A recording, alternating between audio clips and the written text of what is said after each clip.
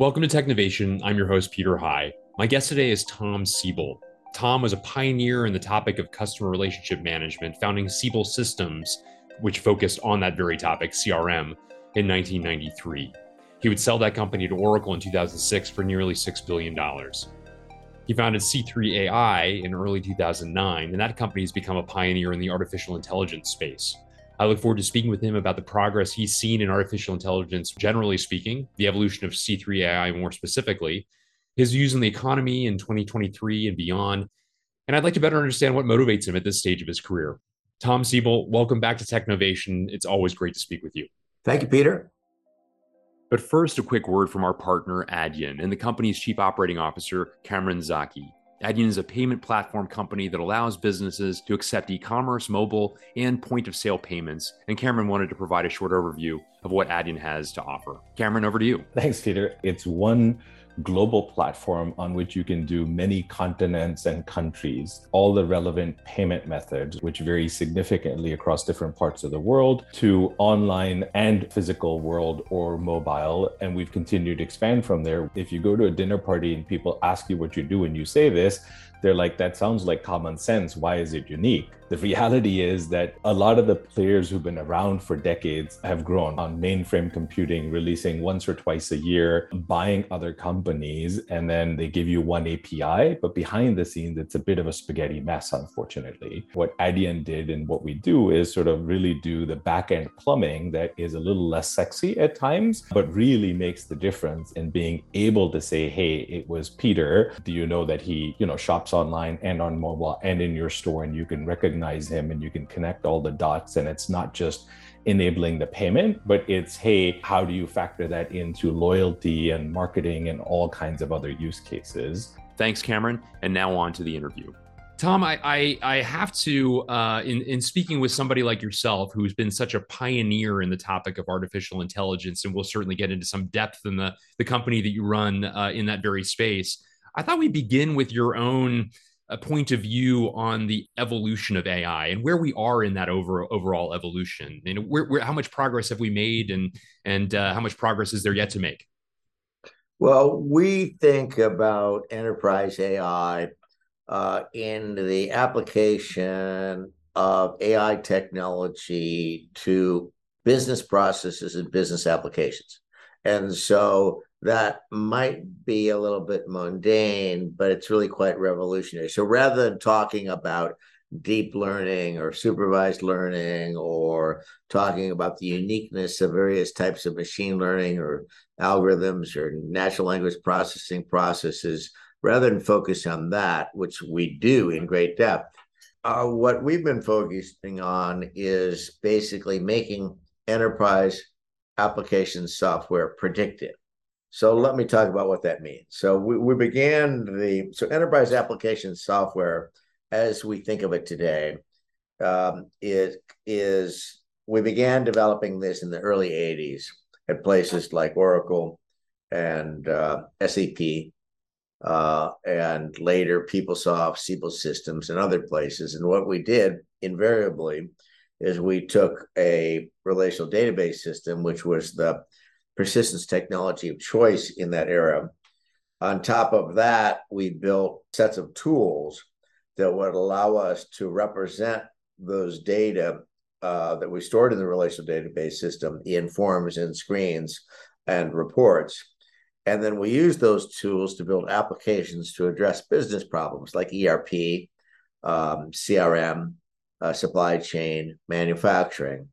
And that turned out to be a pretty good idea. I mean, this is roughly a $500 billion business today, enterprise application software, and it would be virtually impossible to run an enterprise of any nature without ERP systems, be it SAP or Oracle or PeopleSoft or some, smaller product that meets the needs of middle market. Now, so these systems handle our accounting, and they allow us to comply with government regulations and managerial reporting. And they report, for example, with 2020 hindsight, what our inventory levels were 30 days ago or 180 days ago, or what our cash balances were, or how much fraud took place, or where the breakdowns took place in our supply chain, or inventory and supply chain happens to be a particularly hot button now. And if you look at a company like Boeing, last time I checked, Boeing was roughly a $60 billion commercial aircraft manufacturer. And they have a supply chain for,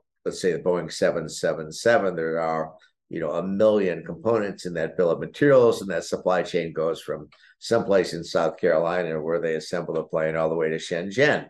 And we need to be able to report for that product line exactly how many parts, ball bearings, flap actuators, transistors, flight management systems, engines, what have you, we have in the supply chain at any given instant. And if we don't, when we close the books in any period, and if we don't do that, we're not in compliance with the law.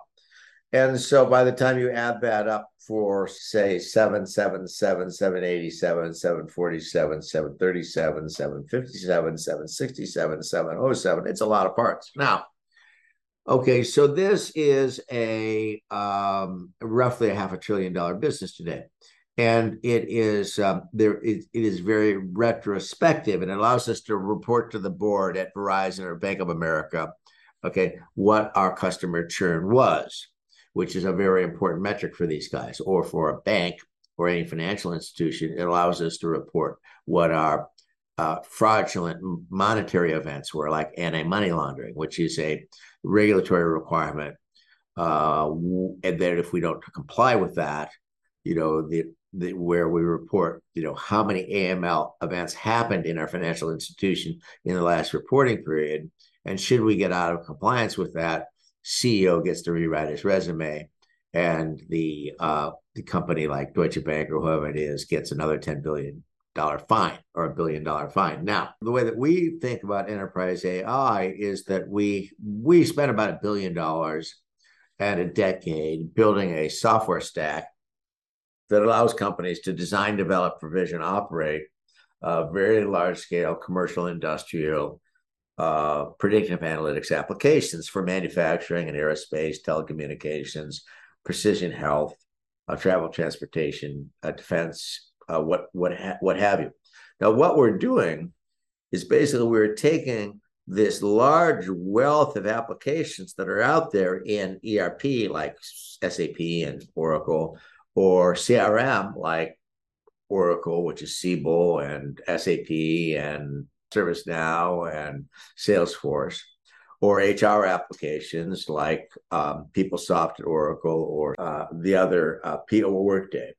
And we make these applications predictive. So we're not replacing these applications, but we're making them predictive. So in addition to knowing how many parts I might have, which is kind of interesting, it'll tell us exactly how many parts do I need in each bin in the next 6 months to meet the demand functions so I can deliver on time in full. That's really interesting. Okay. And while it might be kind of interesting to know what your customer churn was 6 months ago, it's much more interesting to know which customer, when we make it predictive, it'll tell us which customers are going to leave us in the next 180 days so we can take action at Verizon or at Bank of America or wherever it might be to save those customers. Rather than tell us what our fraud incidences of fraud were, okay, using predictive analytics, AI applied to the enterprise, we can identify fraudulent transactions as they occur in real time and stop them. So that is the nature. So what we're doing is we're taking this great wealth of applications that are out there and we're making them predictive. And I will argue that so this is projected to be a $600 billion software market in the next few years. I believe we're the world's leading provider of this stuff. And I would argue, Peter, that 5 years from now, there is no board of directors that is going to tolerate a CEO standing up and giving a presentation that says, this is where our supply chain broke down. Okay, hard stop, that's not going to do it. So everyone I know, how did you identify the weaknesses in the supply chain and how did you remediate it so we didn't have the breakdown? Okay, there's no board of directors that's going to tolerate a presentation that shows that this is where we had supply chain problems, so we're unable to deliver products on time in full to meet the needs of our customers. See Boeing for details. There's no way, no how the board of directors at Deutsche Bank, is going to tolerate yet another CEO standing up and reporting that this is where we had, the anti-money laundering events from the Russians or whoever it might be. No way, no how. And so those boards are going to mandate that we use these predictive applications to prevent fraud, to prevent customer churn, and to make sure we meet the needs of our customers. So this is what we do. This is the size of the market. And I think we're in the first half of the first inning of what is going to be a extraordinarily large opportunity to make businesses more efficient, make them more energy efficient, deliver products and services to more satisfied customers at lower cost with less environmental impact, to the benefit of shareholders and society at large. That's a fantastic overview, Tom. Thank you for it. And I want to take a quick step back now. All that you've described makes an awful lot of sense. You founded C3.ai in 2009, before the cloud or AI really were wide areas of focus for enterprises. And I wonder, where did the prescience come from? What were you seeing at that time that led you to believe that this opportunity would be anything like what you've just described? Well, Peter, just like you did when you founded your podcast in 2008. In 2008, honestly, nobody knew what a podcast was. And today podcasts are everywhere and they're everything and they're a huge deal. And you saw it coming and you were just ahead of your time. Now I've been in the information technology business now about 4 decades, a little more than that. And, I've seen the changes from mainframes to mini computers to personal computers to cloud computing to, smartphones and what have you. And, as we looked at the world in 2007 and 2008 and thought about, well, what is happening next? It occurred to us the next big step function in information technology was going to be about elastic cloud computing. This would be, Microsoft Azure and AWS and Elastic Cloud and GCP, Google Platform. And that it was going to be about elastic cloud computing, big data, the Internet of Things, which has happened, which has become huge. And that these technologies in turn would enable us to build classes of applications that were previously impossible. And this is in the area of applications that would, with high levels of accuracy, predict what was going to happen in the future. Well, a machine is going to fail, a customer is going to leave, a person is going to be diagnosed with an illness. And so now we can predict these things, in advance, and basically alter the future before the problem happens.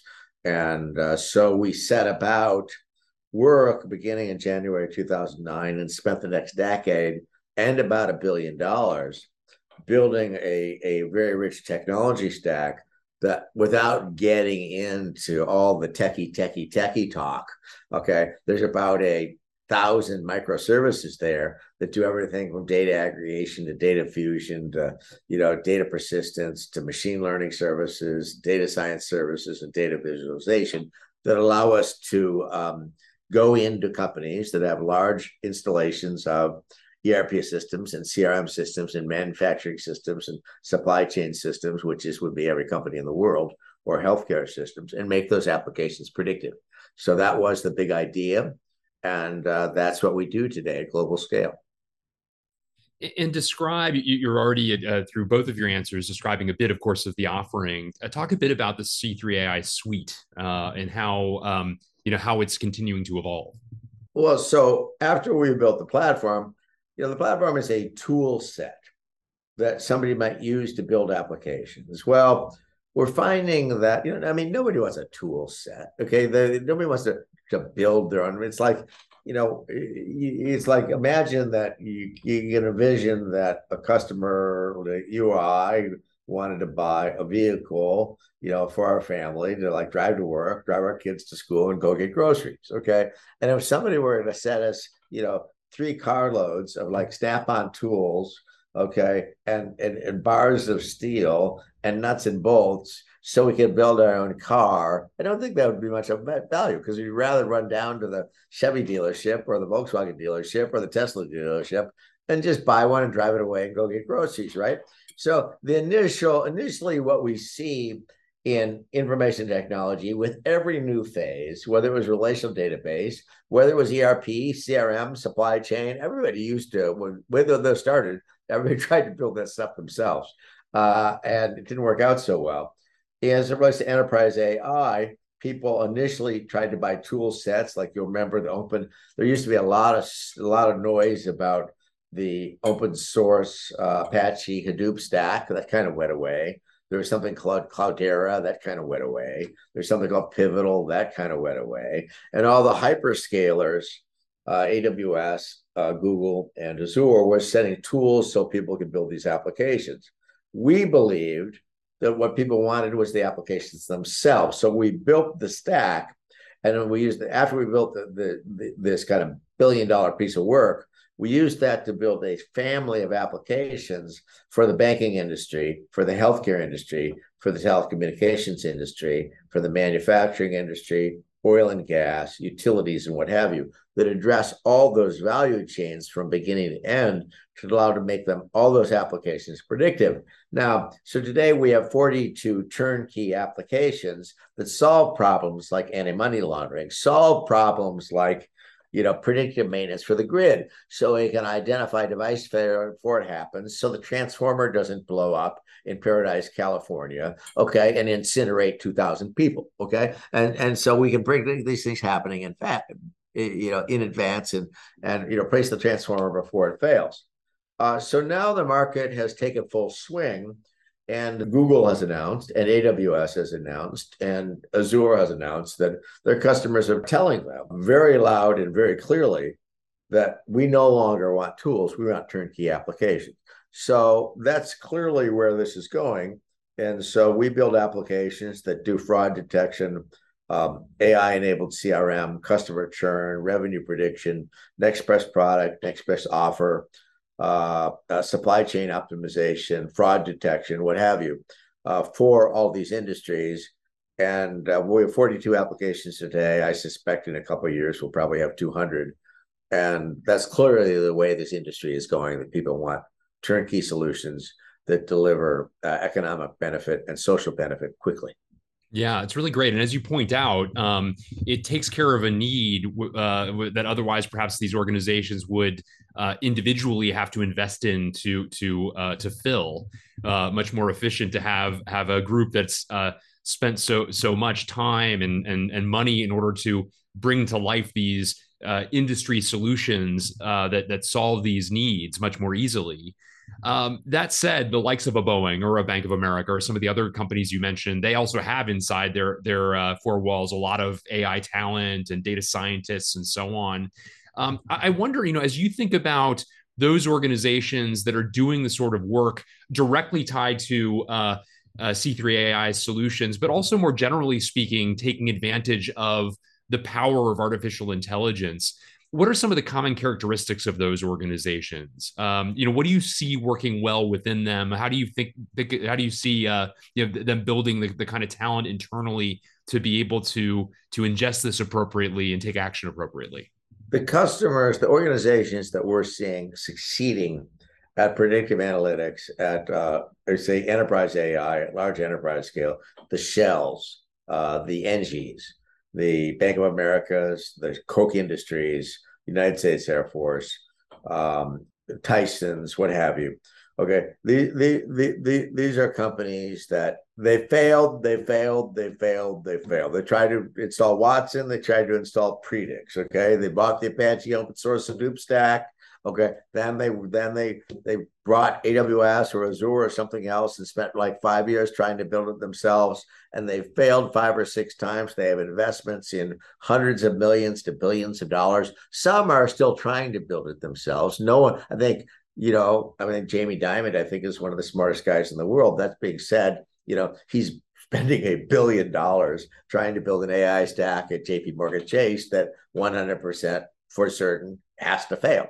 So virtually all of our customers have tried to do this 1, 2, 3, 4, 5, 6 times, and then the CEO steps in and says, I'm sick and tired of this. Okay, and I want some results. And so then they get on an airplane, they come out and visit. We put together a plan, and we put them in. We get them into production. But we're seeing increasingly these are no longer CIO-led, build-it-yourself science projects with 20,000 people in Bangalore.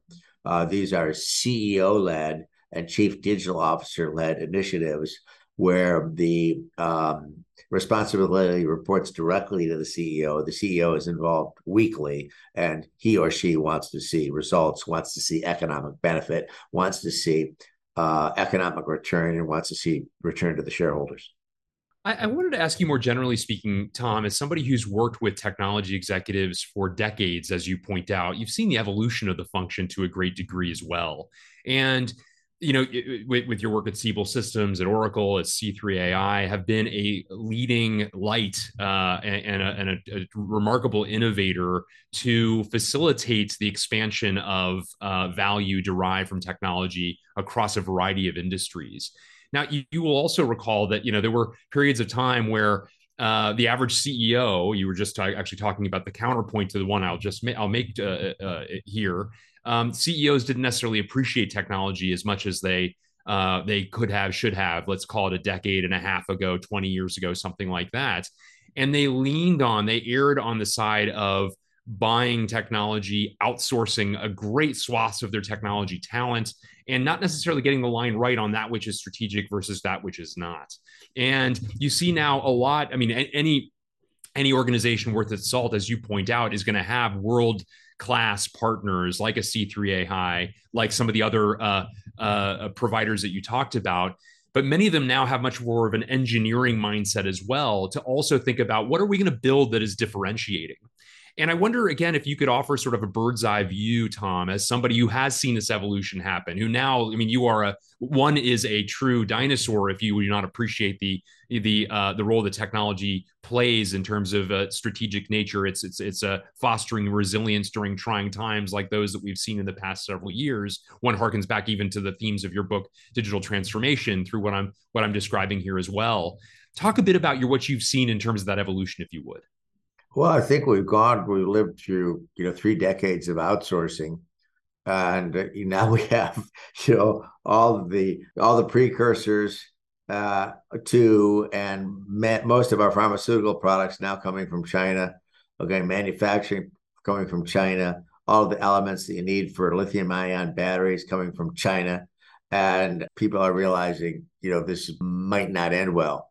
And so we're now going from this major kind of outsourcing effort with, do we have complete dependency, on TSMC for semiconductors? And should things go bad in Taiwan, I mean, the civilized world almost comes to an end. Okay, and so now we're seeing this major kind of undoing of all of McKinsey's advice of the last 3 decades. Okay, so we're now insourcing everything, and very much, I think, what we saw in even outsourcing of IT, where we're going to give this to an Anderson or we're going to give this to a Deloitte, that's kind of reversing too. And so the organizations that we're seeing who are really leading in this area, like Baker Hughes, Shell, United States Air Force, even DoD, is very much realizing, hey, we need to develop this data science capability internally, okay, and then find the proper applications where we can put the application in live quickly and use our domain expertise, apply that to the development of data science models that we can put live, okay, in these platforms on the Elastic Cloud that we get from AWS or Azure or Google, and then platforms like C3 that allow us to deploy live fast at massive enterprise scale. But we are definitely seeing big investments in data science capability and big investments in this new form of professional that we're seeing called the citizen data scientist, which is somebody who formerly might have been working with something like Tableau or formerly would have been working with an Excel spreadsheet, is working in Python to build very, very powerful predictive models that we use for disease prediction, drug discovery, predictive maintenance, what have you. And so companies are definitely investing in that technology internally in a big, big way as we power into the 21st century. The last time you and I spoke on the record, Tom, was early in the pandemic, and we talked about how you gave your own thoughts in those early days of it as to the ways in which the themes from your book, which I just mentioned, digital transformation, would apply all the more through the course of the pandemic, and certainly in the past nearly 3 years would prove your hypotheses correct. All things being equal, it's in many ways those organizations that were further along in their so-called digital transformations were those that were most resilient in their industries. I wonder, what other lessons do you find through the course of these most unusual times in terms of the difference makers for those organizations that have thrived versus those that have not during these times? Well, I think the biggest economic effect of the pandemic, in my opinion, it wasn't the pandemic itself; it was the societal and political response to the pandemic. Is it just played havoc with the supply chains, and so the supply chains have been and are just a mess, and people have been unable to deliver products to their customers. So now, this has, really accelerated the application of AI to optimize supply chains, understand supply chains, and identify supply network risk before that risk materializes and impedes our ability to deliver. I think now the next thing that we're seeing, the pendulums, the way the pendulum swings. So we have this kind of massive economic expansion that went on, the longest economic expansion really in history since 2008. And we have this idea of all these kind of weird work structures where everybody is going to work from home in their pajamas and hold 2 or 3 full-time jobs and get paid in Bitcoin. Well, we're seeing that pendulum is now swinging in a big way. And at Goldman Sachs, you are back to work. And at Bank of America, you are back to work. And at Twitter, at Tesla, you are back to work, or you don't have a job. And a lot of organizations are finding that, they don't really need those white collar workers who are working from home. So we're seeing just kind of massive, massive, massive layoffs. So I think that socially, what we're seeing in the business community are people getting back to work. If you look at our parking lot has been full for 2 years now. That's to the north side of this building. To the south side of this building is Google's parking lot. Well, Google's parking lot, there hasn't been a car there for 4 years. Well, if I were to point this camera at Google's parking lot, it's full. Okay, and there are 7 buses out there. And so something has changed, and it's changed. The nature of work is changing, and it's changing in a way that you would expect as things kind of return to normal. I think that, the next year, 2 years are likely to be pretty rocky. I think we have this inflation problem. I think we have a recession problem. I think technology markets are going to be very rocky in terms of layoffs and companies going out of business. But net, when all that cleans itself up, which it will, the world will be a better place. We'll be back to kind of normal standards. And, the companies that are strong will be stronger. And the companies that, thousands of companies will go out of business, that human capital will get redistributed. There will be unfortunate pain and unemployment to the people where the effect is, really deleterious. And that's tragic, but that's what happens in recessions. And, but I think as this thing winds itself up in 2023 or 2024, I think we're going to be off to the races. And this new step function we have in information technology related to these trends that we've talked about are going to have a really boost productivity and accelerate growth on the as we power out of this. So it sounds like short term is unknowable, but medium and long term, you're pretty optimistic as to the prospects for the U.S. economy and of course companies like yours as well. Short term is unknowable and tough.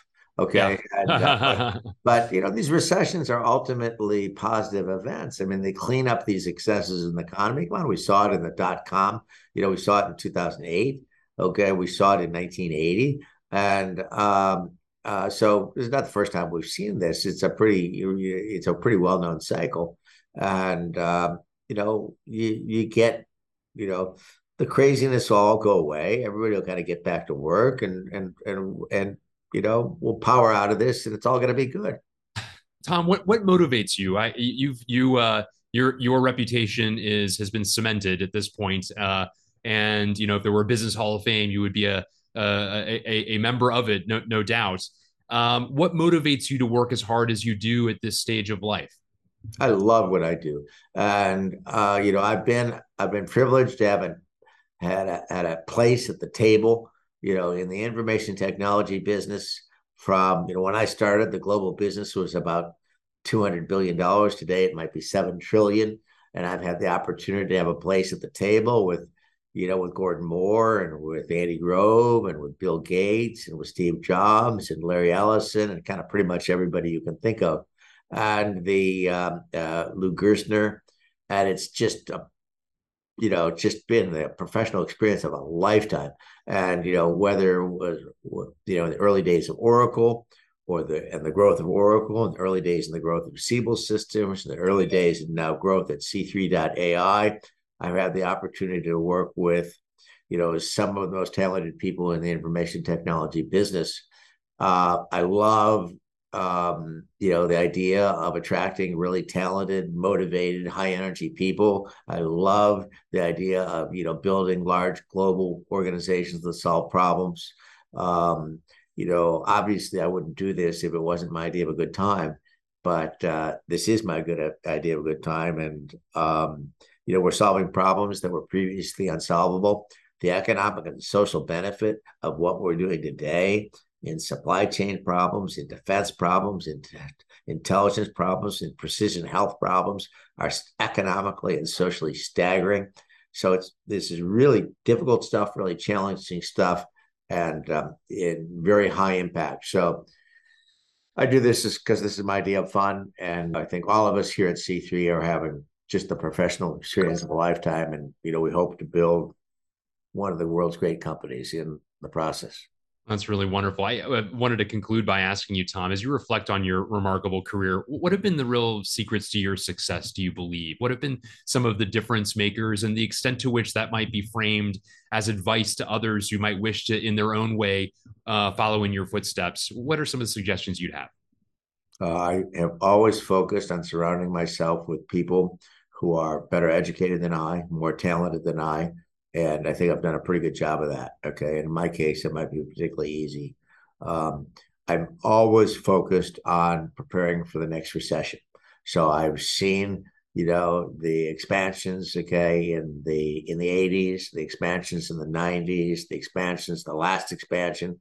And, I know there's a recession around the corner, okay, and we're always setting ourselves up for that economic downturn, because it's the company that is well positioned for that downturn, that has the cash, that has the market share, that has the market presence.